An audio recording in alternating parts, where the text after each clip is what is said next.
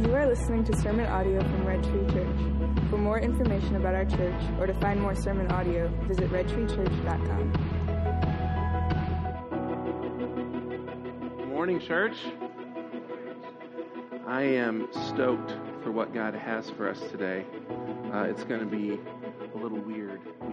We're off a week again, and listen, I like snow days as much as anyone else. I really do. But seriously, the third time this year. So I'm glad we're back, but we're going to do something a little different today. And it's in part because that we had to miss last week. We've been in the Gospel of Mark for more than a year at this point, and we're to the point in the story where we can't really skip chunks of the story anymore. So we're going to do something that we don't normally do. We're actually going to look at a really large chunk of Mark today. And rather than normally we kind of zone in on one specific story and kind of really pick it apart, we're going to look at a larger section, and we're going to look at some of the broader themes that Mark is working out. And I think it's going to be really beneficial for us today. So you can turn your Bibles to Mark chapter 14. As you do that, we have house Bibles on the end of each row, by the way. If you don't have a copy of the Bible of your own, we'd love for you to grab one of those or talk to one of our elders, and we'll get you a nicer copy. So if you don't have a Bible with you this morning, give someone on the end of the row a dirty look. They'll pass you one, and you can start turning to Mark chapter 14. I'm going to pray for us really quick and just ask the Holy Spirit to be in this time with us and to illuminate this text for us. God, you are so stinking good to us.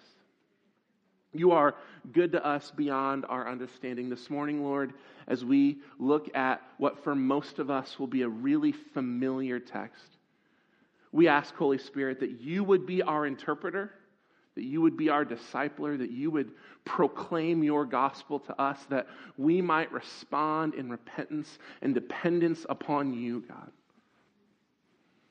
Holy Spirit, thank you that you love us enough to actually teach the text and teach the truth and reveal the truth of God to us. We need you so much, and we give you such little credit for that. God, you're really, really good to us. We pray these things in your name, Jesus. Amen.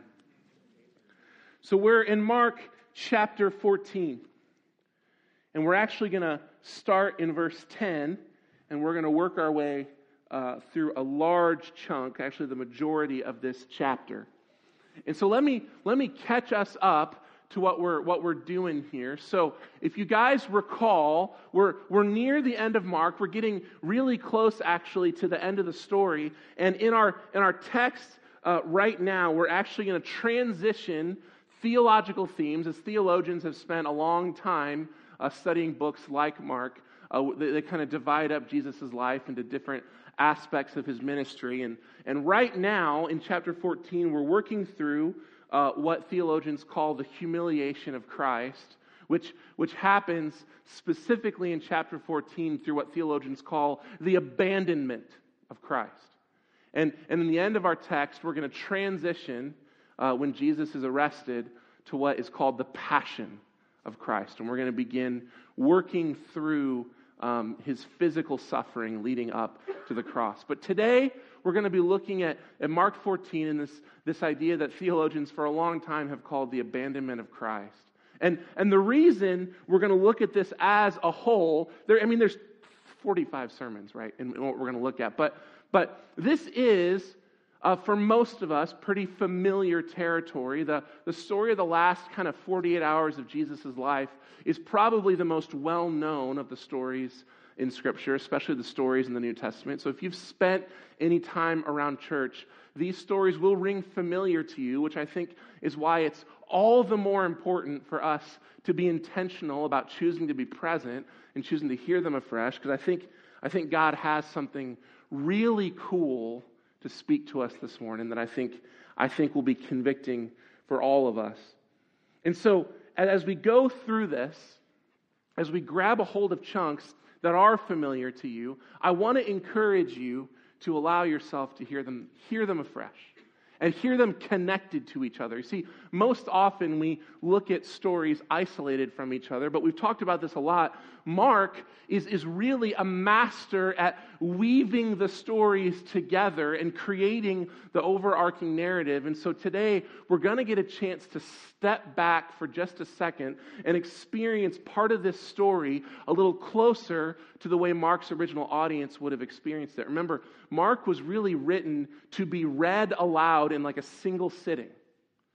And so we're going to get a larger chunk of the text, and I would encourage you to listen to it, to read along, and instead of zoning in on the specific scenes in this story we're going to see, I would encourage you to allow yourself to step back a little bit and see this larger thing that Mark's doing. Does that make sense? So we're starting in verse 10. This is actually going back to Pastor Jesse's sermon, but we're at the last week of Jesus' life. He's gone into the temple and cast his judgment. He's spent time on the Mount of Olives prophesying about the destruction of Jerusalem. He spent time in Bethany outside the city with friends. And there was just the story where his feet were anointed with the expensive ointment, and there was a judgment and back and forth. And starting in verse 10, we get this of Mark 14. Then Judas Iscariot, who was one of the 12, went to the chief priests in order to betray him to them. And when they heard it, they were glad and promised to give him money. And he sought an opportunity to betray him, him being Jesus. And on the first day of unleavened bread, when they sacrificed the Passover lamb, his disciples said to him, "Where will you have us go and prepare for you to eat the Passover?" And he sent two of his disciples and said to them, "Go into the city, and a man carrying a jar of water will meet you. Follow him, and wherever he enters, say to the master of the house, 'The teacher says, where is my guest room where I may eat the Passover with my disciples?' And he will show you a large upper room, furnished and ready. There prepare for us." And the disciples set out and went to the city and found it just as he had told them, and they prepared the Passover. And when it was evening, he came with the 12, and as they were reclining at table and eating, Jesus said, "Truly I say to you, one of you will betray me, one who is eating with me." And they began to be sorrowful and to say to him one after another, "Is it I?" And he said to them, "It is one of the 12. One who is dipping the bread into the dish with me. For the Son of Man goes as it is written of him. But woe to that man by whom the Son of Man is betrayed. It would have been better for that man if he had not been born." And as they were eating, he took bread, and after blessing it, he broke it and gave it to them and said, "Take, this is my body." And he took a cup, and when he had given thanks, he gave it to them, and they drank it. And he said to them, "This is my blood of the covenant, which is poured out for many. Truly I say to you, I will not drink again of the fruit of the vine until the day when I drink it anew in the kingdom of God." And when they had sung a hymn, they went out to the Mount of Olives. And Jesus said to them, "You will all fall away. For it is written, I will strike the shepherd, and the sheep will be scattered. But after I am raised up, I will go before you to Galilee." And Peter said to him, "Even though they all fall away, I will not." And Jesus said to him, "Truly I say to you, this very night before the rooster crows twice, you will deny me 3 times. But he said emphatically, "If I must die with you, I will not deny you." And they all said the same. And they went to a place called Gethsemane, and he said to his disciples, "Sit here while I pray." And he took with him Peter and James and John and began to be greatly distressed and troubled. And he said to them, "My soul is very sorrowful, even to death. Remain here and watch." And going a little farther, he fell on the ground and prayed that if it were possible, the hour might pass from him. And he said, "Abba, Father, all things are possible for you. Remove this cup from me. Yet not what I will, but what you will." And he came and found them sleeping. And he said to Peter, "Simon, are you asleep? Could you not watch 1 hour? Watch and pray that you may not enter in temptation. The spirit indeed is willing, but the flesh is weak." And again he went away and prayed, saying the same words. And again he came and found them sleeping, for their eyes were very heavy, and they did not know what to answer him. And he came a third time and said to them, are you still sleeping and taking your rest? It is enough. The hour has come. The Son of Man is betrayed into the hands of sinners. Rise, let us be going. See, my betrayer is at hand. And immediately, while he was still speaking, Judas, one of the 12, and with him a crowd with swords and clubs from the chief priests and the scribes and the elders. Now the betrayer had given them a sign, saying, the one I will kiss is the man. Seize him and lead him away under guard. And when he came, he went up to him at once and said, Rabbi. And he kissed him. And they lay hands on him and seized him. But one of those who stood by drew his sword and struck the servant of the high priest and cut off his ear. And Jesus said to them, have you come out as against a robber with swords and clubs to capture me? Day after day I was with you in the temple teaching. You did not seize me, but let the scriptures be fulfilled. And they all left him and fled. And a young man followed him with nothing but a linen cloth about his body, and they seized him, but he left the linen cloth and ran away naked. And this is the word of the Lord. So this is a heavy text. There's a lot going on here. And I read the whole piece. We're not going to focus in on the Last Supper and communion and those pieces because, as Craig said, we're going to do a Maundy Thursday communion service, and so we'll dig in to that stuff more in depth. But I included that in the reading because I wanted you to see the build-up of this story. I wanted you to follow this the way the original audience would follow what's building upon pieces as we work through this chapter. So here's what I'd like for us to do. I just want us to kind of walk back through this story a little experientially. I'd love for you to allow yourself to imagine these scenes. I'd love for you to actually reflect on some of these words and questions that are spoken. And we're going to do our best to just let this story kind of speak for itself. I might point out a couple little historical things, but I really just think as we walk back through this, a lot of what is in here will be evident to us. And then we're going to end out our time in Romans at the very end of that. So walk with me in this. Jesus is in Jerusalem. He's celebrating the Passover. He's been performing miracles and speaking prophecies, and he's had this triumphal entry where people have acknowledged him as the Messiah for the first time, right? Like publicly, like it seems like things are going as well as they could be going from the outside. And yet Christ has been predicting steadily every time everyone around him gets into this fever pitch, he kind of pops their bubble and he's like, this is not going to go well. You all think this is going to be awesome. This is not going to go well. And everyone's like, yeah. And then they just like go right back into the fever pitch, right? He's taken them on the Mount of Olives and prophesied about how Jerusalem and the temple and all that will come to nothing, and they need to keep watch and be prepared. And then he goes and they celebrate this meal with friends, and it's just like everyone's right back where they were, right? And you have this moment where we're led into a piece of the story where Judas snaps, right? That as he's been working through this stuff, for whatever reason, he gets to the point where he says, I'm not only not in this anymore, I want this thing done. And so he goes and he plots with Jesus' enemies. He sets up a plan to ensnare and capture Jesus. But Jesus' followers are totally unaware of this, right? Like we're as the audience, we're led into this part of the story where you're kind of like, this is terrible.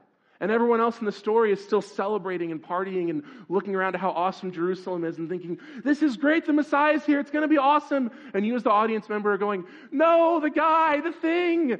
And you're just kind of stuck watching the story play out, right? And then they prepare for the actual Passover dinner. And here's what I think is so interesting about this part of the story. Jesus performs here essentially the same miracle he performed at the triumphal entry, right? He sets up this thing where he's like, oh, walk in, you'll see a random person, this and this and this will happen. And everyone's like, whoa, that's crazy, it's just like you said. And yet, you notice this one hits you totally different. When it happens in the triumphal entry, it's this further just like, he's the Messiah, he's all powerful, he's controlling this whole situation. And when you get to it at this part, you're like, but Judas is about to betray you. And it loses some of its grandeur. Even though it's essentially the same miracle, right? And they go and they celebrate the meal, and Jesus drops this bomb. One of you is going to betray me. Which is so interesting. Because now as the audience, you're led into the fact that Jesus knows what's going down. This isn't a secret from him. Everyone else might be oblivious, but Jesus knows what's actually going on behind the scenes. He has the perspective of a participant, and he also has your perspective as the audience. Like, he knows what's happening in the background, and his followers have no idea how to process this, right? You see in the scene where they're celebrating Passover. It's a feast. It's celebratory. It's worshipful. They're in Jerusalem. It's all this culmination, and Jesus is dropping these bombs, and they don't really know what to do with it. They're sorrowful. It messes with them. They're distraught. They kind of go around the room like, is it me? Is it me? And in Mark's telling of the story, for whatever reason, the way it's given to us is Jesus just says, it's one of the 12. It's one of the ones sitting here with me. And you as the audience are going, it's Judas. It's the slimy looking one. But everyone in the room doesn't know how to process it.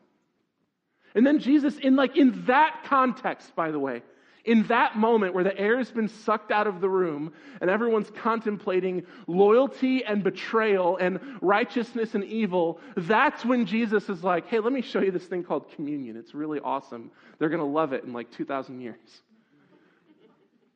That's where Jesus introduces the idea of the Lord's Supper and communion, is in the midst of this awkward relational turmoil, this tension between worship and celebration, and this enlightening of coming betrayal.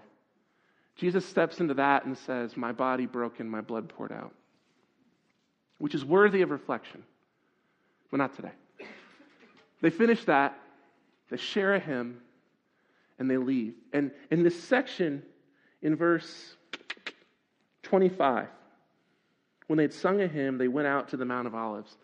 This discussion that happens when the meal is finished and as they work their way through the town, remember they're eating the meal within Jerusalem proper, and they're working their way at night outside the city, outside the walls, into the Mount of Olives, this place that Jesus has gone before.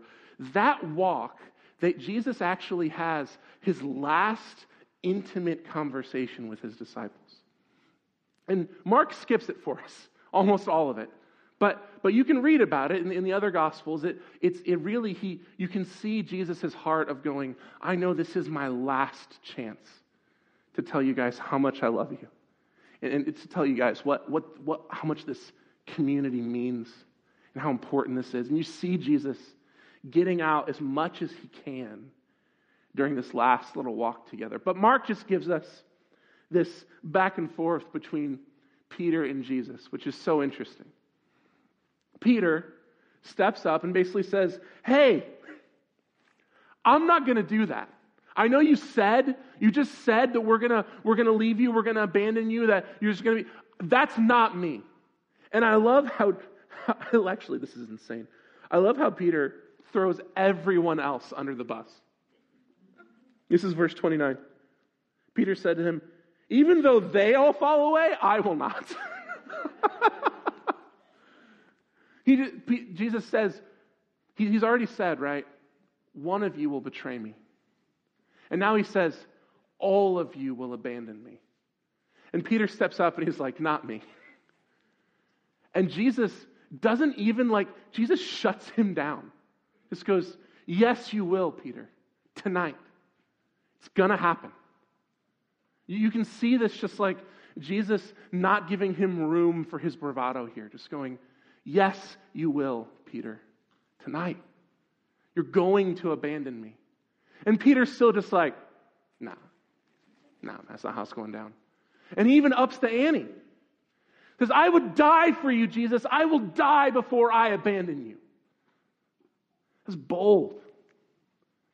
I wonder how many of us, for a moment, really quick, I wonder how many of us have spoken to God with bold words and bold promises. We have had maybe higher estimations of our own character than Christ sees when he looks upon us soberly. But Peter ups the ante and says, I will die before I betray you. And at this point in the story, they transition. They're at the Mount of Olives, but they go to this specific place at the base of the Mount of Olives called the Garden of Gethsemane. I think we have a picture of it. Do we have a picture of it, Garen? And it's important for you to see this. This is still there. You can go look at it. In fact, some of these olive trees were most likely there when Jesus was there, which is crazy to think about.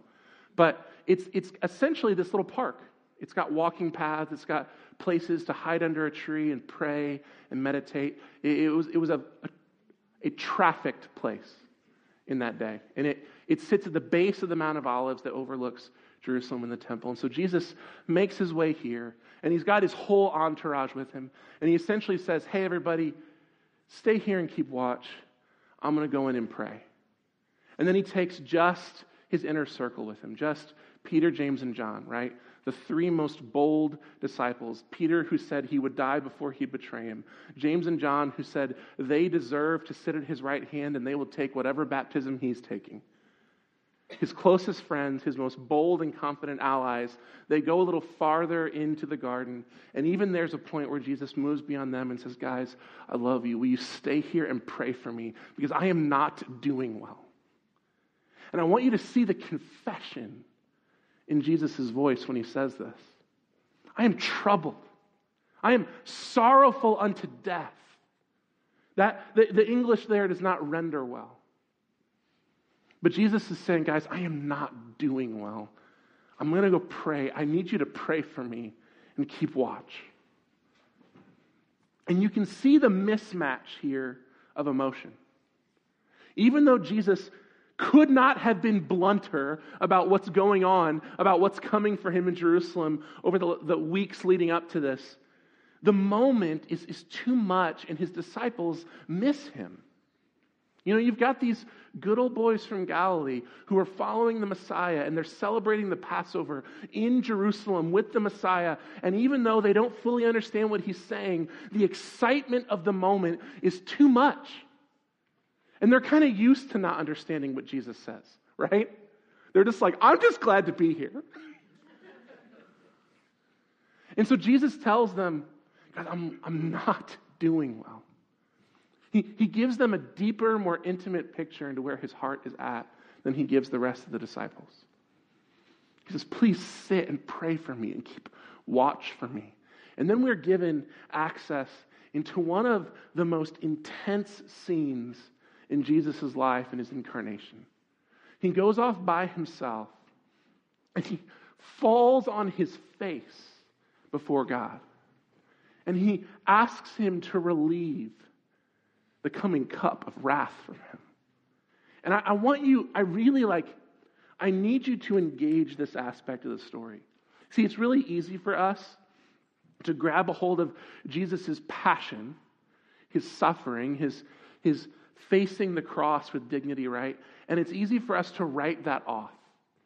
We think about Hebrews and go, for the joy set before him, he endured the cross. He's God. He knew what was going on. He was able to engage this. But guys, the doctrine of the incarnation tells us that Jesus was fully man. And he was tempted as we are tempted. And that he experienced dread at the thought of the cross. And the thought of the wrath of God.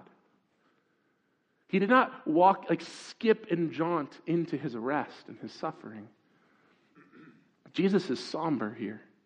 And somber is not the right word. Jesus is upset. Upset is not the right word. Jesus is agonized here. He doesn't want to do this. And that's a really important thing for you to wrestle with. Because Jesus loves you a lot. Jesus loves you in ways that you don't understand. Jesus knows you, sees you with sober and affectionate eyes, and he gladly gives of himself for you, but he did not want to do this because sin is real and wrath is real. Punishment is real. And Christ agonized. He agonized over this. I want you to get this picture. Mark is the only gospel that gives us this picture of Jesus calling God his Abba in this moment. Jesus is on his face before God, saying, please don't make me do this. Is there any other way we can do this? And God says, no. No. This is how it's going to happen. And Jesus' response is, not my will, but your will. And I want you to see that picture in contrast to what's happening a few feet away. Because Jesus prays this same agonizing, desperate, begging prayer 3 times. And 3 times he comes to his closest friends who he's asked to keep watch and to pray for him because he's not doing well and they're asleep. Right? And we get that. It's been a long day. They partied hard. They drank a bunch of wine. The garden's beautiful. They probably started to pray and they fell asleep. The absolute, the chasm between the disciples' self-awareness and Jesus' actual experience in this moment should strike you. These men love Jesus, and they are clueless as to his suffering right now. These are his closest friends, and they are clueless as to his suffering right now. They fall asleep while he's 30 feet away begging God to give him mercy. And they can't keep awake and pray. They can't keep awake and keep watch for him. And Jesus here looks at Peter and says, your spirit is willing, but your flesh is weak. I wonder how many of us love God as Peter loves God. That there's something in us that genuinely really cares about him and is really just excited to be here. And yet, our love for him is tragically unaware of ourselves. Jesus goes back and forth. I want to read a line to you here from a theologian. This is from a guy named James Edwards. He's a Reformed guy, and he says this. The relinquishment of Jesus' body on Golgotha depends on the prior surrender of his will to the Father.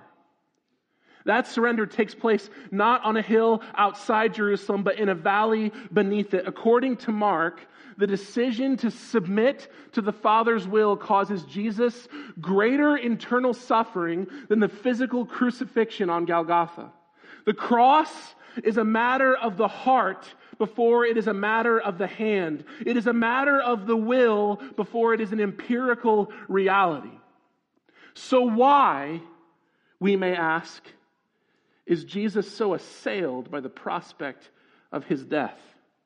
Surely we all know individuals who face the prospect of their deaths with greater composure and even courage than Jesus seems to do. Why does Jesus, who has foreseen his death and marched so resolutely to Jerusalem to meet it, now seem to quail before it?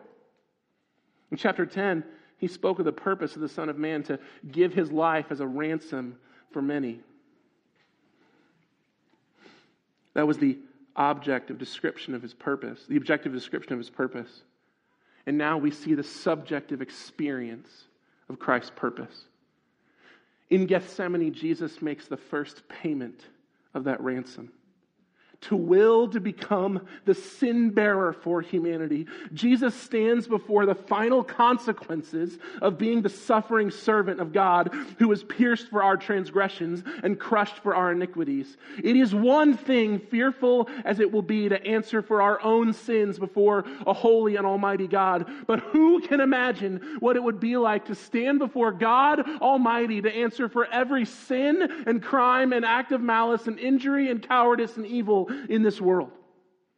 In acquiescing to the Father's will of bearing the sin of many and interceding for the transgressors, Jesus necessarily experiences an abandonment and a darkness of cosmic proportions.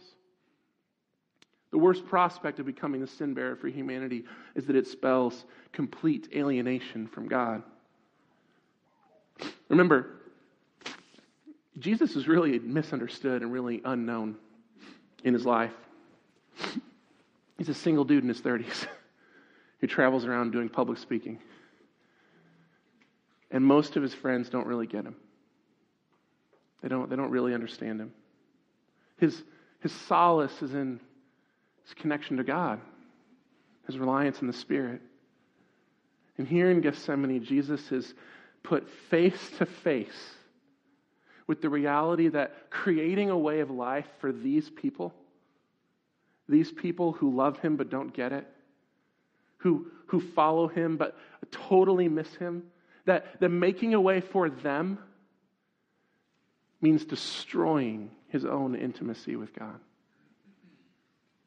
It means actually crushing and destroying his own connection, his own friendship, his own relationship, his own love and intimacy. And the thought of that weighs on Christ so heavily that he begs for a different option. And God tells him no. And he says, okay. We must sit with that. Here Christ crucifies his own will, surrenders to the will of the Father to fully participate in the redemption of humanity through experiencing divine wrath. And he walks back out to find his friends asleep again. And he just says, guys, just get up. Just get up. It's happening anyway. The actual phrase there, by the way, I love this. This is in verse 41, where he says, it is enough. It's basically, in the Greek, him saying, I don't know what to do with you.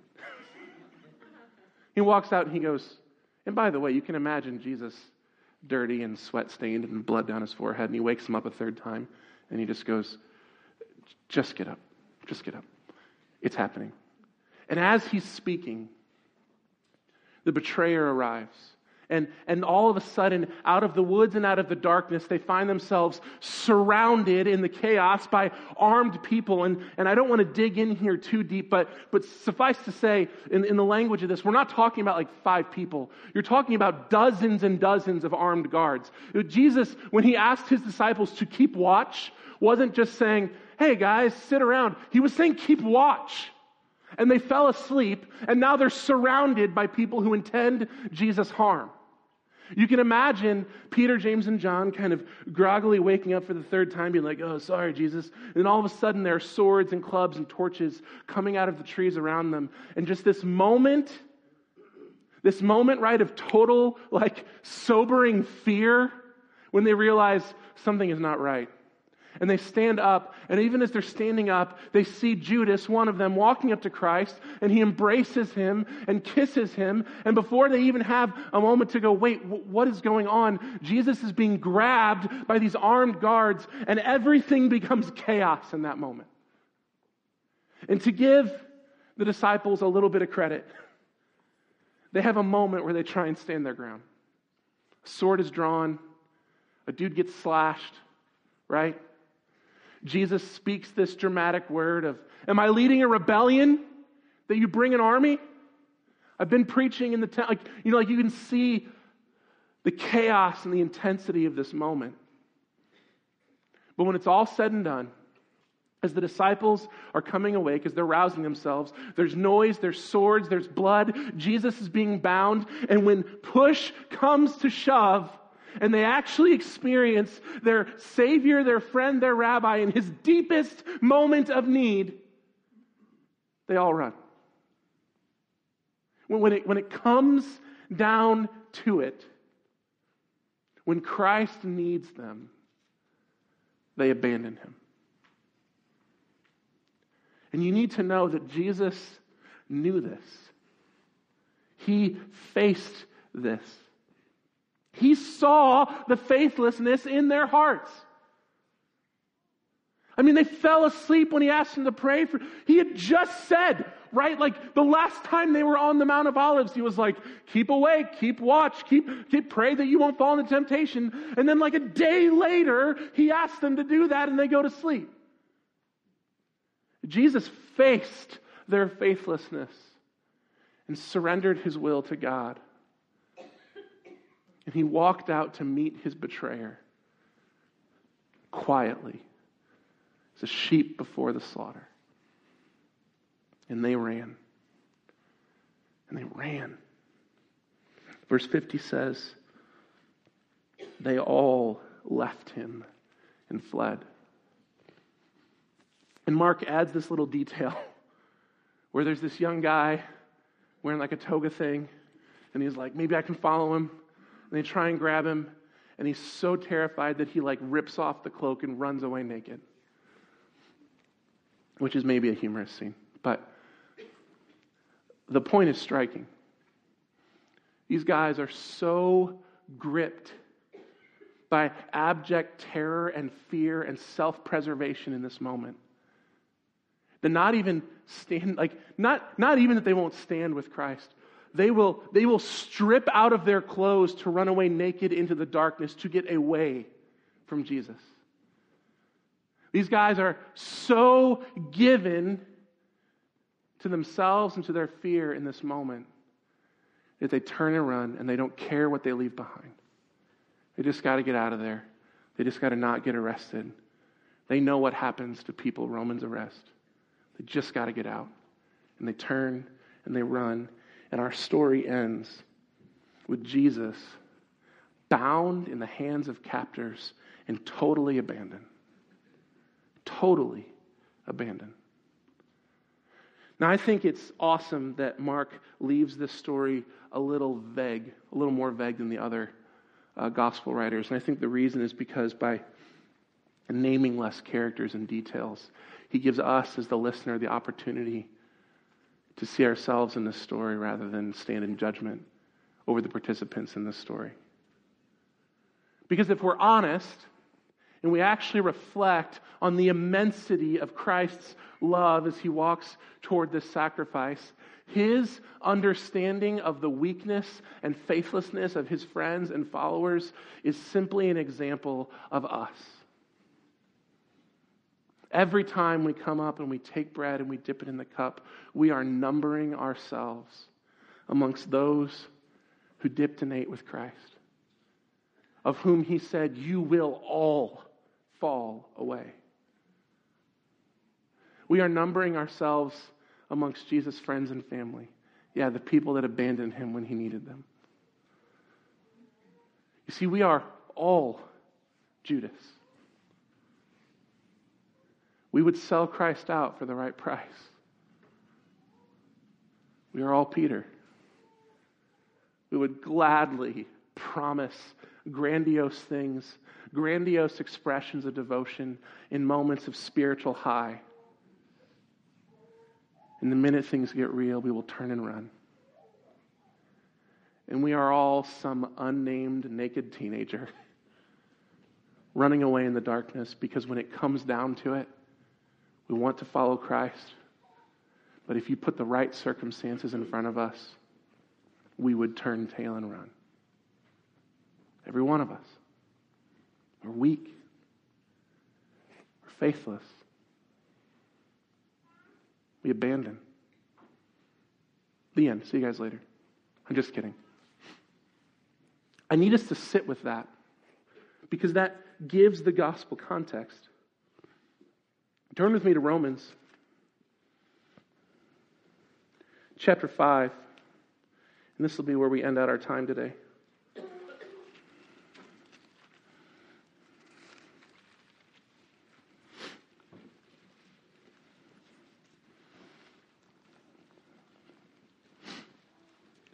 Beloved, I use that term intentionally, and I say this a lot.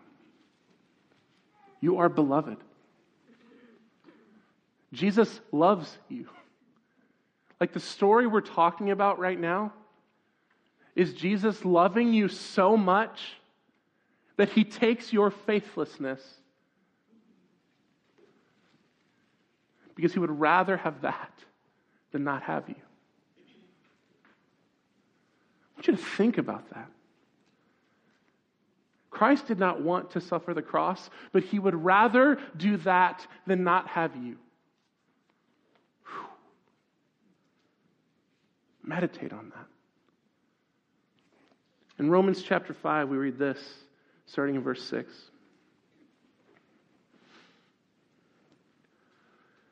For while we were still weak, at the right time Christ died for the ungodly. For one will scarcely die for a righteous person, though perhaps for a good person one would dare even to die. But God shows his love for us in that while we were still sinners, dead in our sin, sleeping when we're asked to watch, abandoning when there's need, Christ died for us. Since therefore we have now been justified by his blood, how much more shall we be saved by him from the wrath of God? For if while we were enemies, we were reconciled to God by the death of his Son, much more, now that we are reconciled, shall we be saved by his life. More than that, we also rejoice in God through our Lord Jesus Christ, through whom we have now received reconciliation. You are the beloved of Christ, and you're a dirtbag. We are every one of us,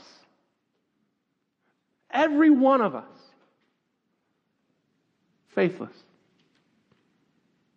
We would choose ourselves, we would choose fear, we would choose self-preservation if we are honest with the depths of our heart. And yet Christ says, I love you more than that. I love you more than that. I love you when you are not faithful to your commitments, when you walk away from things that are hard. I love you when you betray and you hurt. I love you when you focus your life around yourself. Christ loves you. He loves you deeply. He loves you immensely. He loves you passionately. He would die for you. So here's what we're going to do.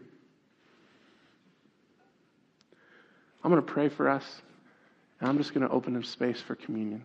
I'm going to invite you to come take the elements, take the bread and the juice, and reflect on Christ's body broken for you and his blood poured out for you. And we're going to take a few minutes and just experience that. And I would encourage you to be confessional with your Jesus. To let him in to the reality of the depths of your heart. Maybe take a few moments, reflect on the depths of his love for you. And I don't know, maybe we can just adore him for a moment. Maybe we can sit back and think about how insane it is that Christ loves us that much. That we can reflect on the fact that if anyone else if we knew a guy who treated his girlfriend the way we treat Christ, we'd tell him to leave. And that Christ loves you that much. We'll take a few minutes and take the elements and adore him for his goodness. And then I'll close us in prayer. Jesus, you're so good to us. You're just so good to us. God, we love you. We trust you. Meet us in this moment. Remind us of the depths of your love for us. God, for a few minutes, let us forget about the worries of this world and let us just be just us and you for a minute. Because you're so good. We love you, Jesus. Amen. Thank you for listening to this sermon from Red Tree Church. Visit redtreechurch.com for more information.